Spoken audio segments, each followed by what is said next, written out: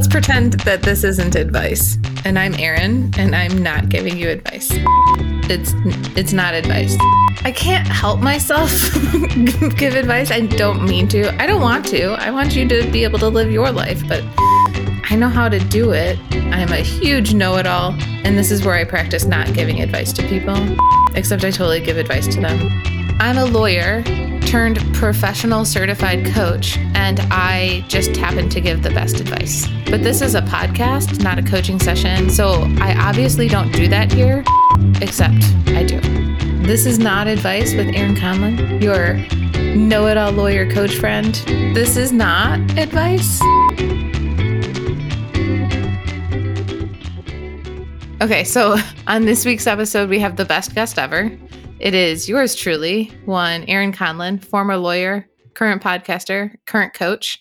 I had my producer, Steve, from Cedar Cathedral Narrative Studios, interview me. Steve and I talk about like what made me choose what I did, how I made those choices. I also tell a little bit of the story about how I ended up as a lawyer. And that's how I relate to it, is that I ended up as a lawyer. And I don't know, I had fun talking about myself. I don't like to relate to myself as a narcissist, but today I definitely gave myself a little bit of time on air. Also, while we're at it, I am probably going to open up a group coaching session in October. So if you are interested in working with me, please reach out. And in the meantime, share this podcast with other people, because Steve and I talk about how I want to go on tour, and that will only happen if you all talk about it with other people. Okay, thanks. So, hi, Steve. Hey, Erin. How are you? You know, it's a weird day today. Like, it's hot and muggy and gray, and also the middle of summer. And it's one of those things where I'm like, my mood is not matching the experience that is outside. Because you're frenetically happy? Yeah, I'm always so happy. My life is so amazing. I've never sad. This is what happens with personal transformation. Nah, I just am in a good mood today, I guess. I feel like it's nice out there. I just went for a walk by the lake. I mean, it's like a coldish blanket of 100% humidity, but as long as that happens in July, I'm happy with it. Fair enough. Well, so the tables are turned today. You are going to interview me. I'm excited to ask the questions, to give the advice. Probably more questions than advice. I don't have that tendency so much, unless I do. We'll see. Yeah. You're not the know-it-all that I am. I mean, I secretly think I know. I just choose to keep it to myself, then just judge you when you don't do what I'm sure you should have done.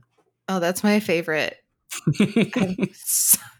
I wish people talked about how judgmental they were a little bit more, because then we would at least know.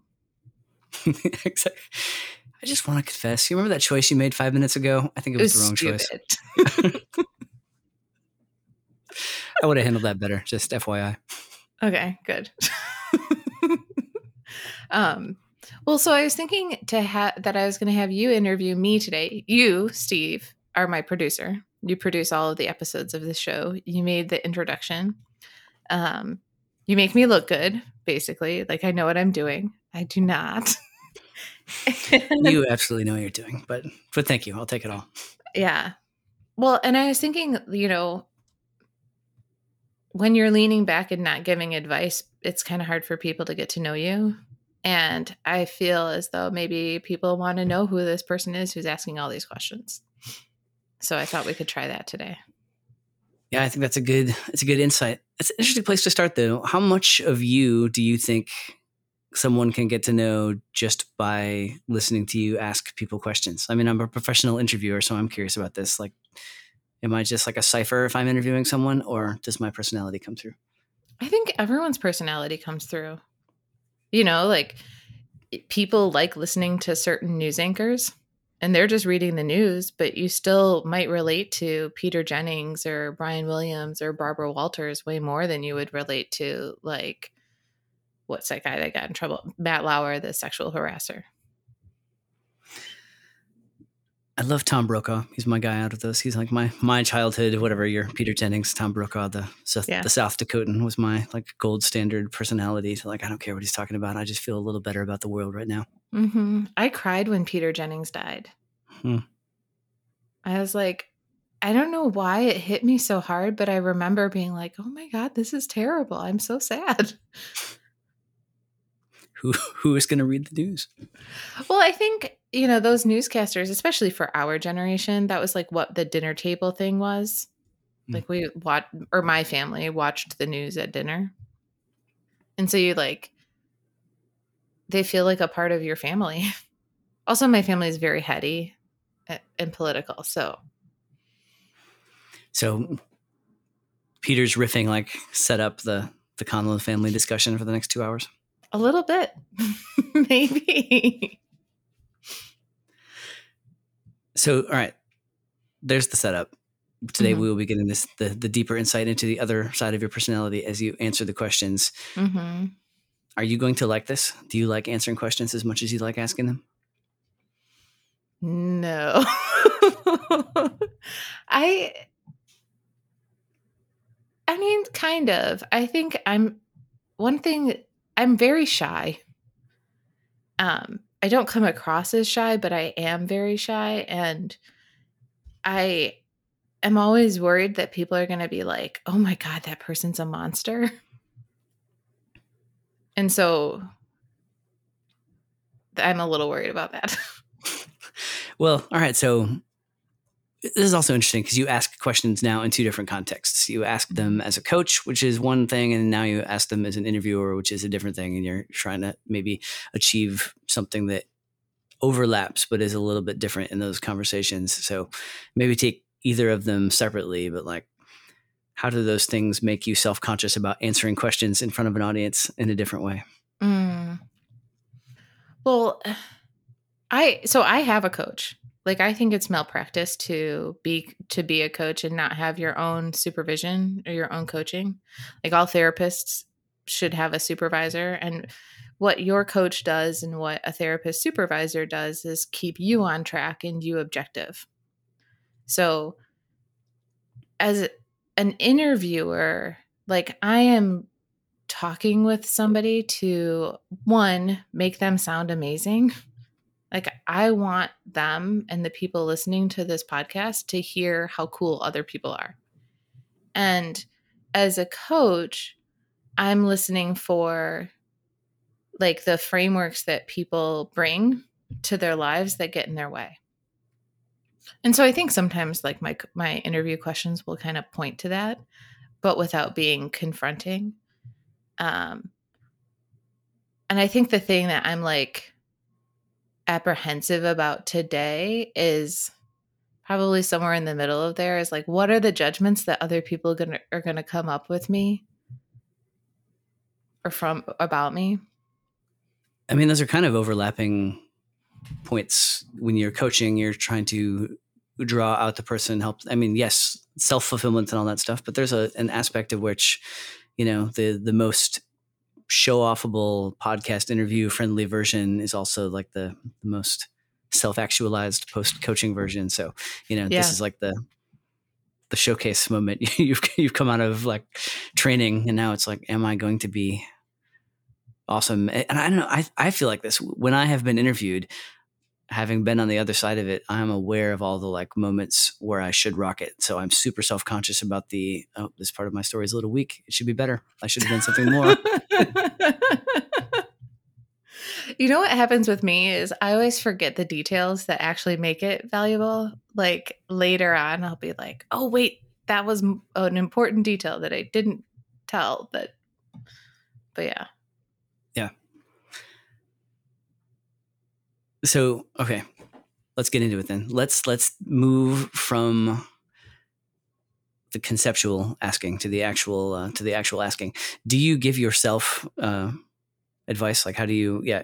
Are you your own client? And like, we're going to walk through, because everyone who's listening to the show and who's listened to the other installments of This Is Not Advice knows how you're passionate about people's journey to fulfillment. You've made enough of those like crisscross turns over the course of your career that, you're very thoughtful about this. So how easy is it without the help of your supervisor, your coach, to like course correct, evaluate, all that stuff? Well, so I've done a lot of course correcting in my life. And the difference is, like, I started writing comedy in 2009. And that was after I had done all of that. Like, I had been a lawyer, I had gotten laid off, I went and worked for the Obama campaign, and I was unemployed. And I came back to my apartment in Chicago, back in Lakeview, when I used to live over there. And I was like, how do I want to live? What's important to me? And I chose at that moment, like, laughter. Bringing people joy was something that was really important to me. It's who I wanted to be in the world. And so I like took classes and did stuff, but I never, when I was doing comedy and thinking about changing careers from being a lawyer to a comedian, I never put enough structure around me to make the actual change. And so to answer your question, like, yes, I've always been on this like self-improvement journey, but the real difference in making the change was choosing to. And for me, since I went into coaching, that ended up being getting a coach too. All right. This seems like the moment to like jump back to when you're 4 years old. Let's tell your whole journey. But okay. I'm interested in this though, like specifically, I have a friend who had a similar journey and quit being a lawyer to become a comedian, but without the sort of like catalytic moment of getting laid off to force one to like think about your path. Mm-hmm. And it sounds like you didn't necessarily have that. So, what's, beginning with the choice to go to law school and then like more than a decade of your life happens basically. How self-directed was that? And what was your like evaluation process through that of, is this the life that I want? No, I need to be doing something different. That should be comedy. Up until then, I didn't have that kind of, I mean, like I've always had what kind of life do I want to have? And I was young. Like I was one of those people who was 17 when they graduated from high school, 21 when they graduated from college. I was the youngest kid in my class. Like, and I was always really verbal and deemed smart. Like I got good grades. I went to good schools, et cetera, et cetera. I did well on the ACT. SAT, not so much, but the ACT I did way better. And so like in college, everyone's asking you like, what do you want to do? And it's kind of like, oh, I'll be a lawyer because that's what my options were. Like as a kid, I was presented with lawyer, doctor, scientist. Everything else was like, well, that could be hard, which is kind of ridiculous. Like you won't have a license. You would like, what's the measure of success for that? And I think lawyer always resonated with me because of the justice and because of the writing part of it. And so it just became my default. Well, if not, I'll go to law school. And I did all the studying for the LSAT. And then I magically did well on the LSAT. Not like my practice tests were 50th percentile and my actual test was 93rd. Wow. That's like a massive jump. And so when I magically did well on the LSAT, I kind of had it as my back pocket, and I didn't go straight to law school. I came to Chicago. I taught, and I was a substitute teacher for CPS, and I had like 3 or 4 waitressing jobs. And I got into law school and I ended up getting into Michigan, which was a top 10 law school at the time. And it just felt stupid to not go. So let's take a moment now to criticize American society. Okay. It almost seems, because what you said about doctor, scientist, or lawyer resonates. And I feel like there's almost this, especially amongst the, humanities type. Yeah. Like if you're a right brain creative sort, and you happen to grow up in a family that watches the news and uses Peter Jennings as your jumping off point, like law is like the only responsible choice because comedian is not one of those choices. And No, it's not. journalism was always borderline, and now it's definitely, not a place to go make a sustainable living and so forth. So it's like law or bust a little bit, even though it's a really specific, peculiar choice that doesn't exactly seem like the place that everyone who thrives in the humanities would necessarily want to land. No, it's kind of like, through a certain lens, being a lawyer is just the like continuous process of learning. Like that's what a really good lawyer would be doing. They'd be learning about their clients, learning about industries, all of that stuff. But really what it is being a professional worrier, and it sucks. And so like there's nothing, I guess the creative thing about being a lawyer is like, what worry can you come up with to protect against that somebody else hasn't thought of? Have an innovative contribution to the panic literature. This is really me making my mark. Like, why do so many lawyers have anxiety? Because they're fucking trained to. That's their job. But yeah, no, like, you're exactly right. I would have been a journalist if somebody hadn't told me I'd be poor. And I have... The good news is they were right. I mean, you were warned well. Well, and I guess I have to own a little bit that I like money. I like what it can do for you. I like how it makes things easier. So I'm a little bit of the toxic society, but I also think that everyone should have money. I don't think that it's like a finite resource. So you make that choice and it's kind of fulfilling. You're exercising your brain and you're not poor. So like were you just coasting along then for a decade plus, or was there a, like gradual, pre-layoff? Was it like, I don't know if I can do this for 40 years? It was. I was always kind of like, I didn't go the big, like, so the track when you get into a top 10 school is to then go to a big law firm and then like you make partner. And in order to do that, you have to get really great grades in the first couple of years, especially your first year. And then you interview for your 2L summer at the beginning, like you interview for your summer job right after your first year of law school. And so it's like, I did not get that was the game. I did not play it well. And then I was kind of like, oh, I don't know if I want to play this game. And that's why I took a job as a like plaintiff's attorney, because I thought that would be more of the game I wanted to play. And then I had this client who like totally insisted that he had trade secrets stolen from him. And objectively, I was like, this case isn't real. And I started to get stressed out because he was so stressed out. And I was like, I don't know if I can do this for the rest of my life. And then I told my boss that the case wasn't real, and then I got laid off. So I kind of like talked myself out of that job.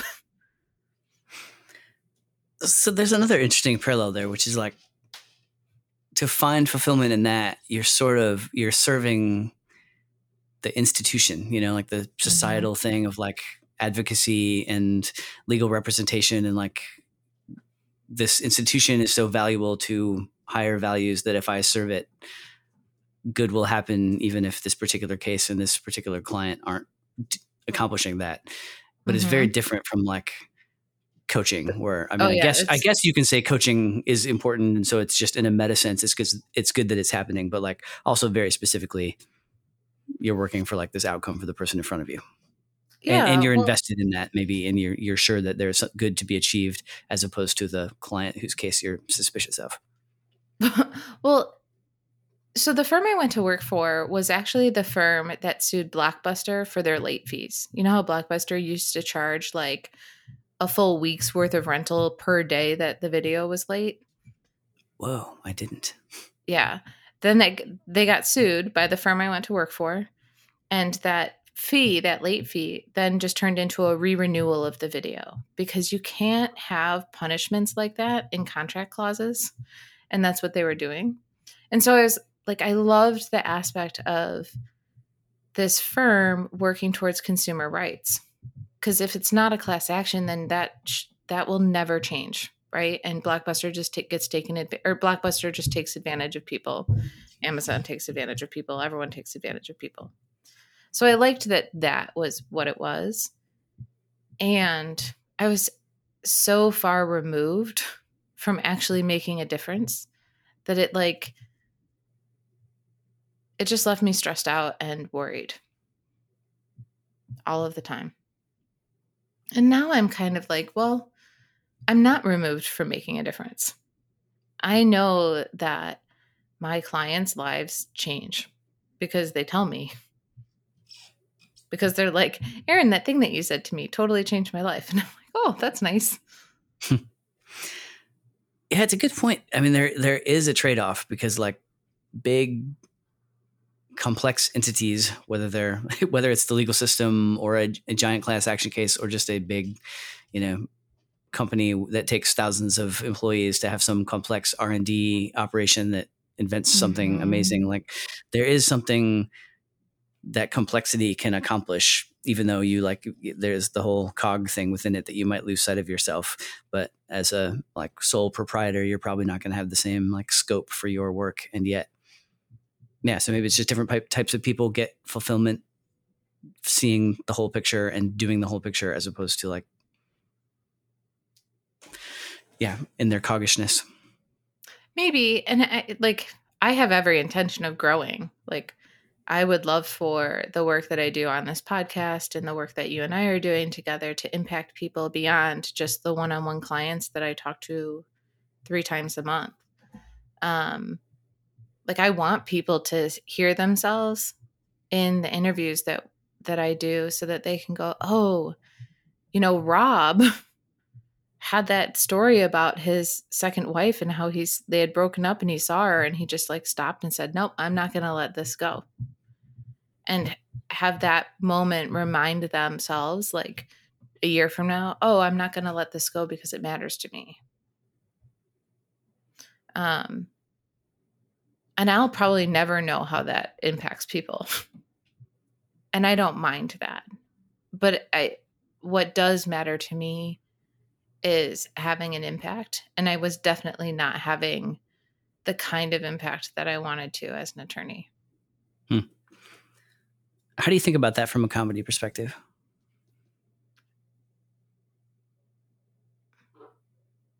It's such an interesting question because I'm me as a comedian or comedy in general? Well,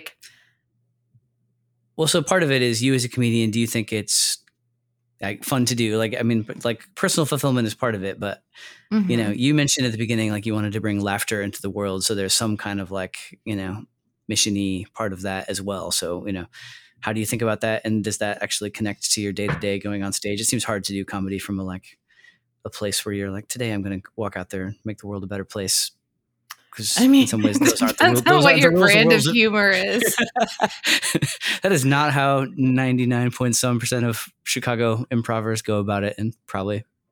Yeah, no. A lot of people think of so I was always into comedy that had people relate. People see themselves in that. When I used to do improv, which I don't like doing, by the way, but when I did it, one of my favorite bits was where I made a joke about someone putting their Fitbit on a dog so that they got their 10,000 steps in. And it got a huge laugh. And I was like, oh, that's the stuff I want to bring out, are those little secret thoughts about how we game ourselves or how we play against the rules so that we win without winning or having to put in the effort. And I think that a person's brand of comedy probably reflects more about their experience of the world than it does what their mission is. But the really good comedians are probably coming from a mission. Yeah. Okay. So you're just operating at a higher plane than I ever was able to in my 6 weeks of you're just desperately trying to take one of the ideas floating around you and come up with something funny. But the Zen place that's higher than that is actually to do that while connecting to something that you are about. Yeah. I mean, like, I'm trying to think of comedians that I really admire, and like John Mulaney, I don't know exactly what his mission was, but he always has precision as part of his like being. He is a very precise comedian. Um, and I bet that what he is trying to do is make specific points so that people hear him and relate to him and his arguments get put across, but in a way where everyone's like, that's hilarious. Um,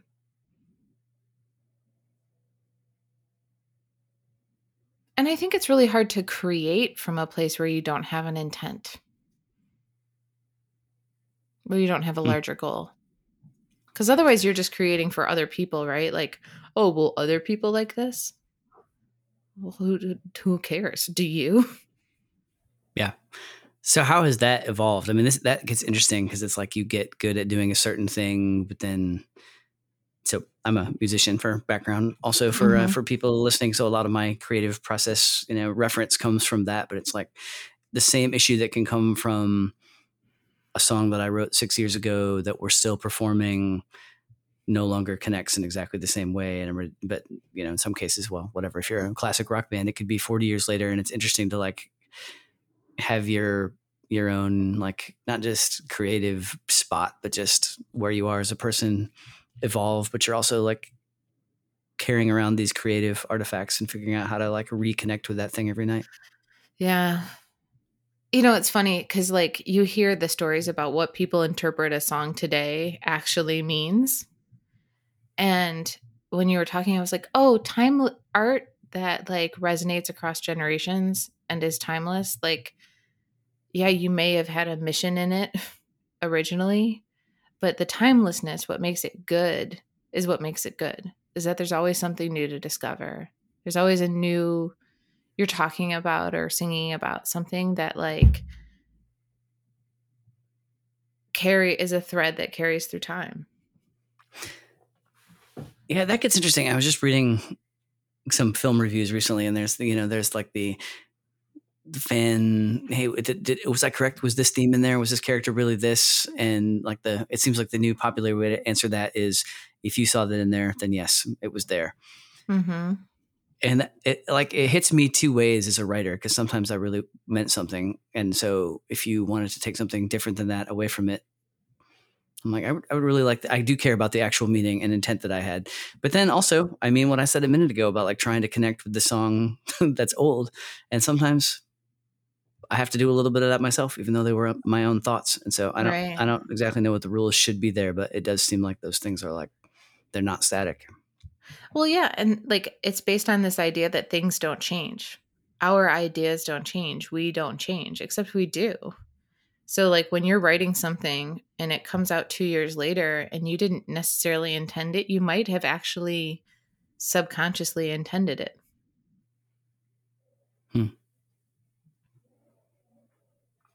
Only now you're able to talk about it out loud. Yeah. Well, a lot of the work I do as a coach is uncovering what's already there. Like issues of self-worth. If somebody's like, I can't ask for a raise. Like, why? Well, because they're not giving them this year. So why can't you ask? Well, because they're going to say no. But why? Like that them saying no has nothing to do with whether or not you have the capability of asking. And so when you start to think about like what's actually stopping you, it brings a different layer to the same conversation. That's a fun idea. So how do you think, like, pick a moment or two in your own life where you had to where you were eventually able to identify an artificial barrier like that? When I left my job. Like I had this story that I needed to have $100,000 saved in order to leave safely. And then I had this realization where I was like, I would rather get coffee for a room full of coaches for free than go back and make 6 figures and not give a shit about what I'm doing. So just like a goal that you'd made that was probably written on some 5-year plan that you had, and then you just realized it. Well, it was arbitrary. It's like, oh, why 100,000? Why not 40? Like, why not 10? If I really want to make something work, I will find a way to make it work. And it was in me realizing that I had the power to like make the choice and make the commitment. And also at times make sacrifices.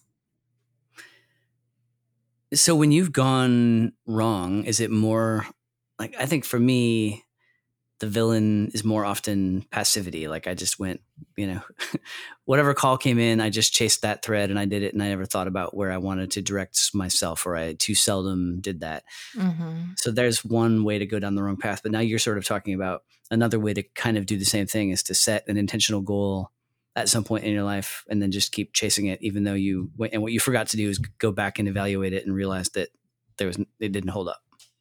Yeah. Well, and I think that's what like knowing patterns is really helpful for. One of my patterns is not enough. So from that pattern, it doesn't matter how much planning I have, how much money I have saved. Like there's always going to be something else I can do to stop me from doing the one thing I want to do. And at some point I just have to choose. So what was the moment when you realized you had finally gotten it right and your life was perfectly aligned? I mean, this year's been pretty good. Really? I asked that question sarcastically, expecting you to say that no one could ever actually reach that point. Well, I'm not saying I'm there. We're living in that moment. Let me be very clear. I'm not saying like everything is in alignment, everything is perfect. Like I am still single. Like I still have things I still struggle with my body image and I wish that I had certain things. And I'm way more content with what's not there now than I ever was. And that's kind of how I know I'm in alignment, is that I don't really feel like I'm constantly trying to fix what's wrong with my life. That's cool. What clicked, or was that, did you just suddenly realize that you had come to that place of maturity, or was there like a thing? Well, nobody asked me until now. So it's kind of fun to be asked that question. And I don't think anything really clicked. It's just like small incremental steps that I took to get here. I just kept choosing what was working. I kept choosing what I wanted. I kept choosing what I needed. Give me a specific micro choice. I mean, and like the more boring and micro, the better, of like something that you cut out. Dude, hiring you to do my podcast. I was really looking for that one. Although, isn't that more macro? Just well, no, it's a micro choice because like before that was doing all of this stuff on my own, and hiring you, I was like, wait a second, you will create some of these things and teach me how to do some of these things. And it's what I want, but also not hiring you was the thing that was stopping me from doing it. Because I didn't want to figure out how to use podcast recording software. I didn't want to like know what microphone to buy or how to interview people or like what the aim of the show would be or what the schedule would be. I just knew I wanted to do a podcast. So, and then conversely, what's something that you cut out that something's got to go? If you're going to do the new thing, you've got to drop something, or at least change a way of thinking about something. Yeah. Stand up was my dead baby that I had to let go of for a little bit. I did go to my first stand-up show since the pandemic, like 3 weeks ago. I went to Las Locas, which is Janice from the first episode. It's her show.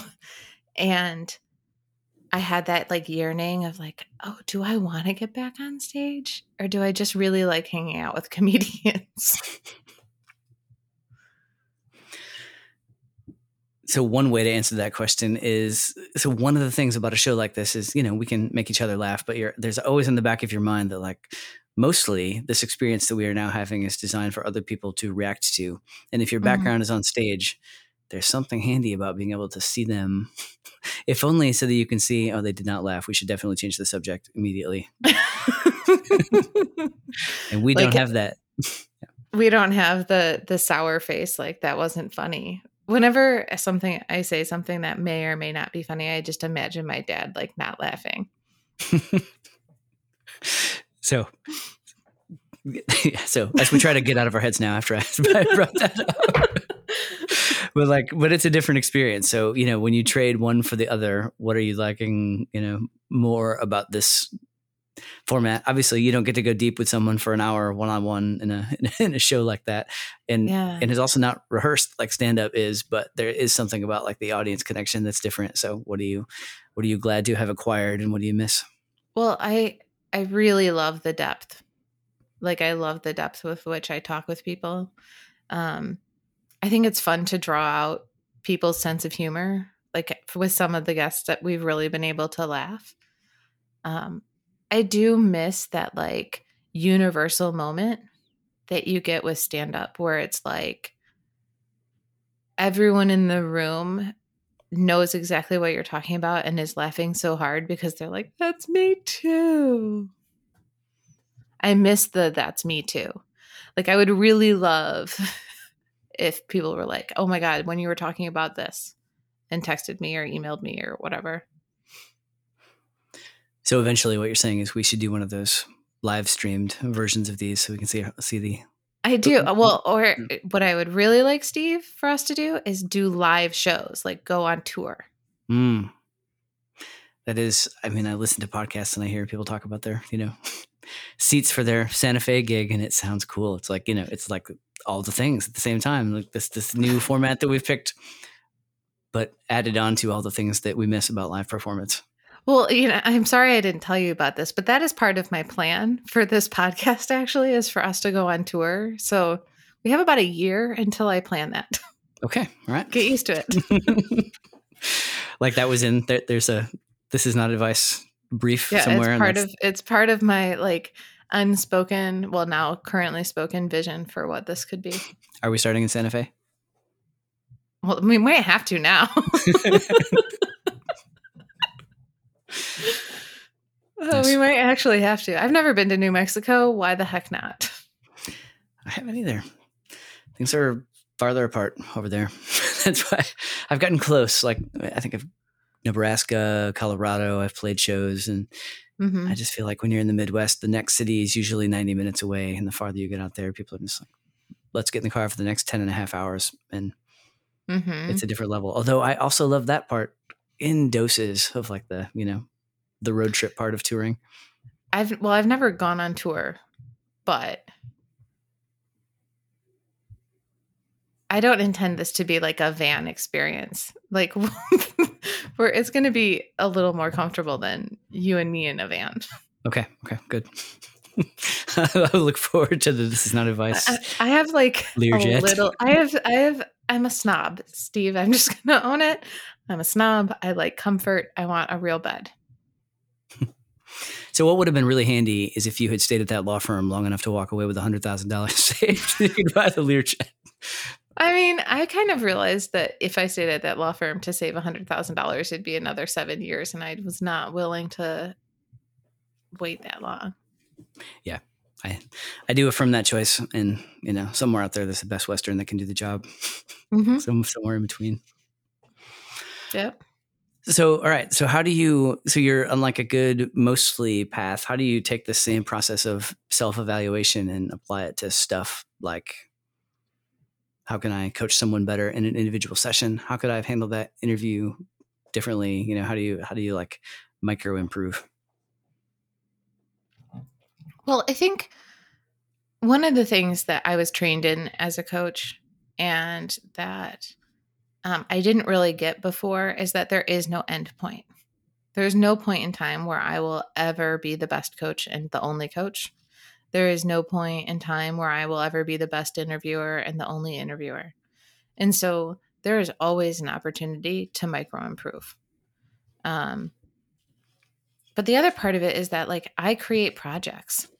I decide what I want things to look like from a visionary standpoint. And then I work backwards and create steps to get there. So let's use this tour as an example. What do we need in order to have a tour? Well, we need a podcast that has like 50,000 listeners, right? And we need to go to places where they want to listen to us. And we need to have at least 100 people who would be willing to come to a theater to listen to a recording. So if that's what we need, then I will work my way backwards. Right now, we don't have that many listeners at all. Kind of talking in a vacuum, but I know for a fact that it is more than 2. It's Hey, less guys. than 50,000. Hey, friends. Hey, Mom. I really appreciate you downloading this every week. It's super supportive. But like, it's just working to the next goal. Like, if I have the big goal in mind, I'm not only working towards the big goal, I'm also working towards the next goal. The next goal right now is 1,000 people per episode. And how do you break that down? I mean, like one of my takeaways would be that I need to be a more interesting person to make somebody want to listen to that. But sorry, I'm like that part is mostly facetious, but there's a marketing aspect. There's There's a marketing aspect. There's an enrollment aspect, like getting people on board for spending an hour of their lives. And also there's just people forget about the magic of just saying things into the universe. Shit happens when you say it. That score that I got on the LSAT that was from like a 50th percentile to 93rd, it was because I was like, I want this score. I said it over and over and over again.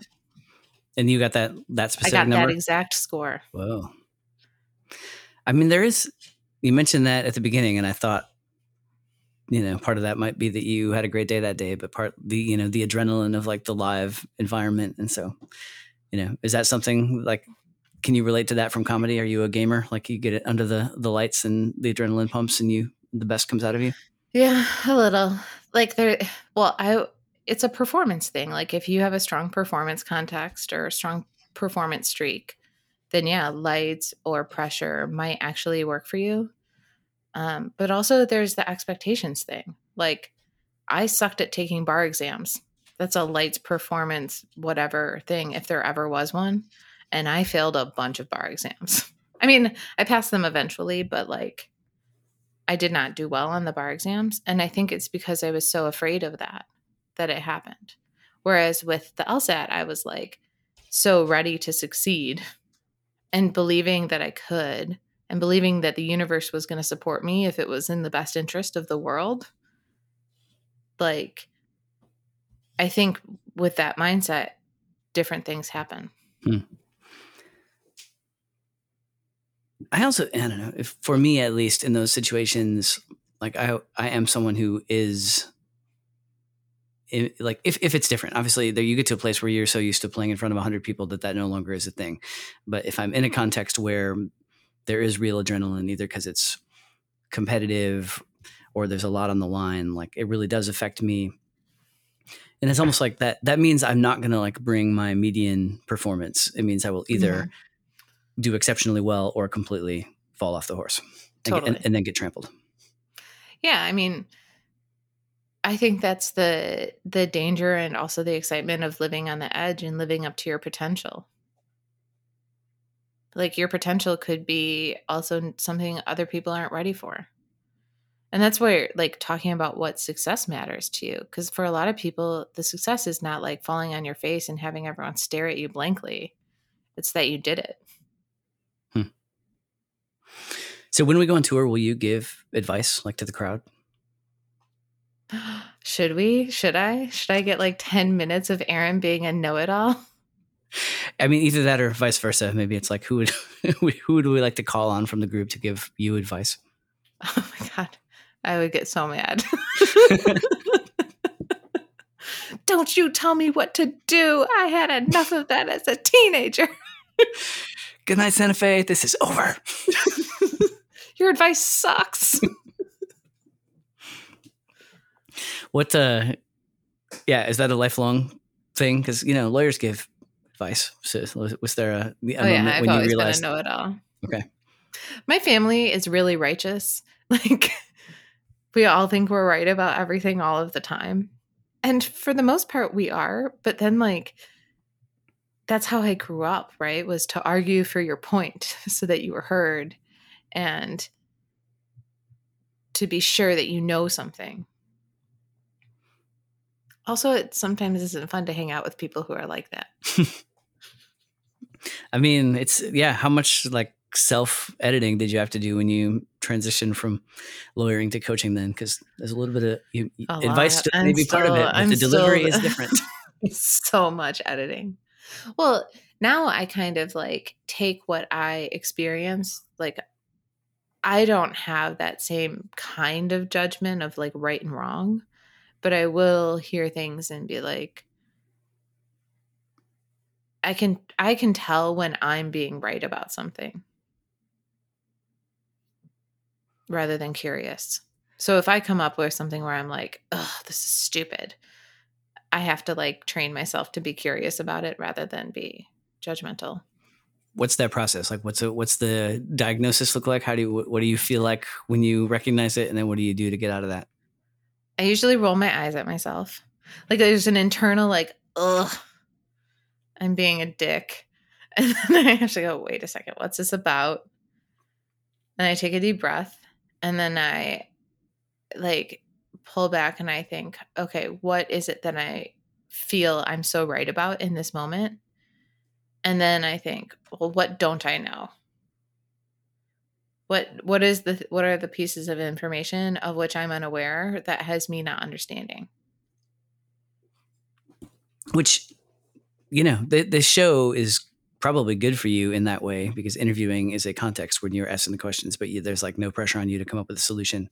So in this like free listening environment, through 10 episodes or so, what are some things that you have learned, not just in the process of uncovering a great story, but kind of a takeaway? I wish I was more like so-and-so at such and such.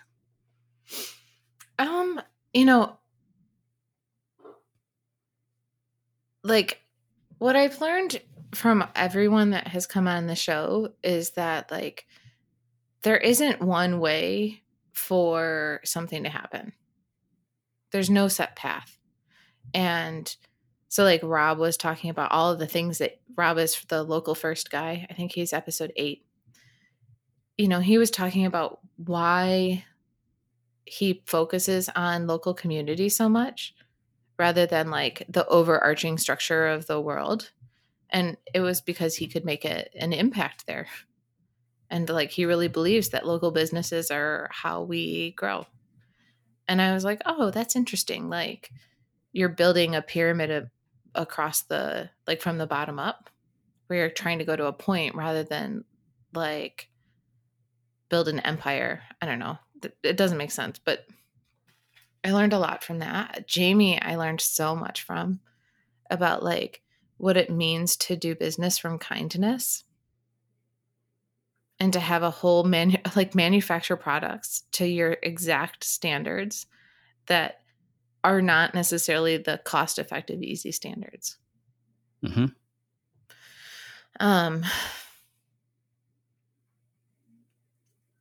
Yeah, and like when Chelsea and I were talking about like how do you create a brand, or like how do you know what your market is, like all of those things. There's so much like it's not the same, and also it's the same, and I think that's. I don't know if I'm answering your question, but those are some of the things that I've learned. And how do any of those change the way that you're doing any aspect of your life or this show or so forth? I say that I feel like I was frequently inspired interviewing like startup founders, and then half the time their life experience was so different than mine that there was really nothing for me to do with the inspiring point. But I think what you're talking about, there are ways. So. It's funny. I one of the things I took away from Chelsea's episode was like having work for her.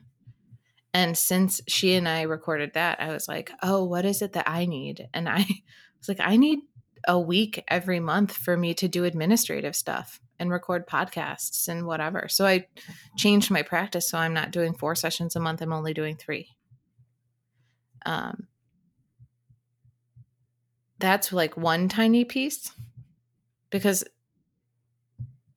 all of the, and then I'm the kind of person who, like the way I learn, I pick up pieces of information and then 3 months or 6 months or 2 days or 3 weeks later, I will do something differently.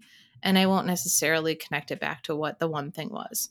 But if somebody asked me to, like maybe I could. So I'm certain that there are things that I've learned that I just am blanking on right now. one other key question occurred to me. It's pretty unique. I'm excited to introduce it to your show. I just wanted to ask you, what is success to you? Yeah. So like I said, I like money. So I have a certain like financial threshold that success will mean, but that I'm not there yet. It's making more than 6 figures, like after taxes and everything.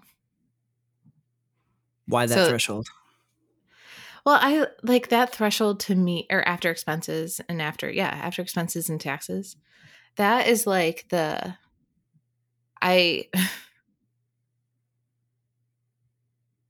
that's just a measurement by which like I was making more than 6 figures as an attorney. And so there's something about like making this choice to make this transition that I have that measurement in my head as a moment of success. It is not the only thing, but that's like something I'm aiming for. Another thing for me, success-wise, is that like, I don't feel like I'm suffering. I feel like I'm thriving. And sometimes I have a pattern where I will suffer through something so that like it gets done. Oh no. Oh no. Actually, this has happened before. And it's we're fine. Back. Okay. It's just so that Steve doesn't have to edit this. We got a little pop-up that said server disconnected, and both of us had a little panic moment. And then I remembered it had happened before, and it's fine. But if you choose to interpret it through the lens of you were describing what you thought success looked like, and then we were like, oh no. Oh no. Oh no. Oh no, Aaron, this is where everyone gets to be judgmental about me being greedy. And then we reconnected. Okay. Then we were fine. And so then I think like another measurement of success for me is like, do I get to have free time? So somewhere in there, all right. So there's like a financial piece that's kind of like table stakes. So you already, you were in a career that paid well, that you chose to get out of, and so now you're looking for something that is more professionally fulfilling, but like still hits this bar. It's sort of like proving that you can do the more interesting, fulfilling thing while also hitting some standard. And then I guess, I really need to be right about that, Steve. Like, it's very important to me that I'm right, that you can have a fulfilling career where you have impact in people, like where you positively impact people in the way that you intend, and you are not poor, and your services are valued, and you feel valued, like you value yourself. So if you want to support Erin on Patreon, it's really critical to her self-image. I don't have a Patreon. But planting seed. I will do a workshop for you. Maybe I should set up a Patreon so you can just tip me. There you go. I have Venmo. You can find me. It's not hard. if you are moved by the story about Erin's financial threshold and just want to help out, it's available to you one way or another. I'm not above it. Well, listen, Erin, you've been a great guest. You're welcome here on the show, really anytime. Oh, thanks so much, Steve. Thanks for having me. Thank you so much for having me on my own show. My pleasure. I'll give you the keys back. Okay, thanks. This Is Not Advice is brought to you by me, Erin Conlin. If you are interested in learning more about my coaching practice or how we might be able to work together, please visit erinconlin.com. This podcast would not have happened without production support from Cedar Cathedral Narrative Studio.